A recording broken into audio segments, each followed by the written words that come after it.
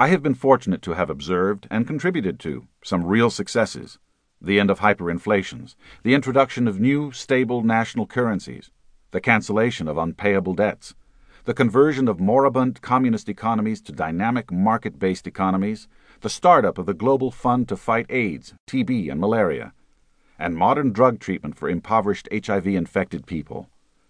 I have increasingly understood the yawning gap between what the rich world claims to be doing to help the poor and what it is actually doing.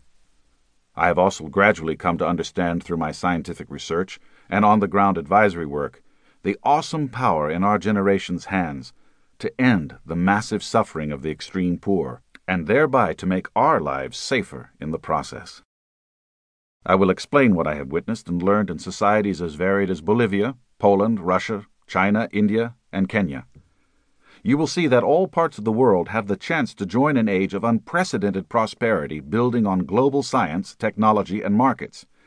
But you will also see that certain parts of the world are caught in a downward spiral of impoverishment, hunger, and disease. It is no good to lecture the dying that they should have done better with their lot in life.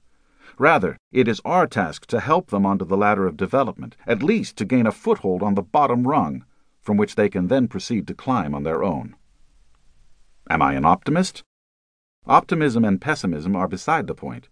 The key is not to predict what will happen, but to help shape the future. This task is a collective one, for you as well as for me. Although introductory economics textbooks preach individualism and decentralized markets, our safety and prosperity depend at least as much on collective decisions to fight disease, promote good science and widespread education, provide critical infrastructure, and act in unison to help the poorest of the poor.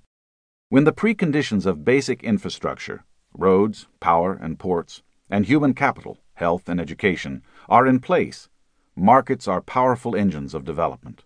Without those preconditions, markets can cruelly bypass large parts of the world, leaving them impoverished and suffering without respite.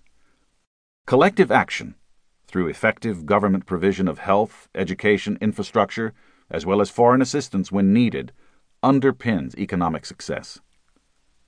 85 years ago, the great British economist John Maynard Keynes pondered the dire circumstances of the Great Depression. From the depths of despair around him, he wrote in 1930 of the economic possibilities for our grandchildren. At a time of duress and suffering, he envisioned the end of poverty in Great Britain and other industrial countries in his grandchildren's day, toward the end of the 20th century. Keynes emphasized the dramatic march of science and technology, and the ability of advances in technology to underpin continued economic growth at compound interest, enough growth indeed to end the age-old economic problem of having enough to eat and enough income to meet other basic needs. Keynes got it just right, of course. Extreme poverty no longer exists in today's rich countries, and is disappearing in most of the world's middle-income countries. Today we can invoke the same logic to declare that extreme poverty can be ended not in the time of our grandchildren, but in our time. The wealth of the rich world, the power of today's vast storehouses of knowledge, and the declining fraction of the world that needs help to escape from poverty all make the end of poverty a realistic possibility by the year 2025. Keynes wondered how the society of his grandchildren would use its wealth and its unprecedented freedom from the age-old struggle for daily survival. This very question has become our own. Will we have the good judgment to use our wealth wisely, to heal a divided planet, to end the suffering of those still trapped by poverty, and to forge a common bond of humanity, security, and shared purpose across cultures and regions? This book will not answer this question. Instead, it will help to show the way toward the path of peace and prosperity, based on a detailed understanding of how the world economy has gotten to where it is today, and how our generation could mobilize our capacities in the coming 20 years to eliminate the extreme poverty that remains. I hope that by showing the contours of that promising path, we will be more likely to choose it. For now I am grateful for the chance to share what I have seen of the world and of the economic possibilities for our time.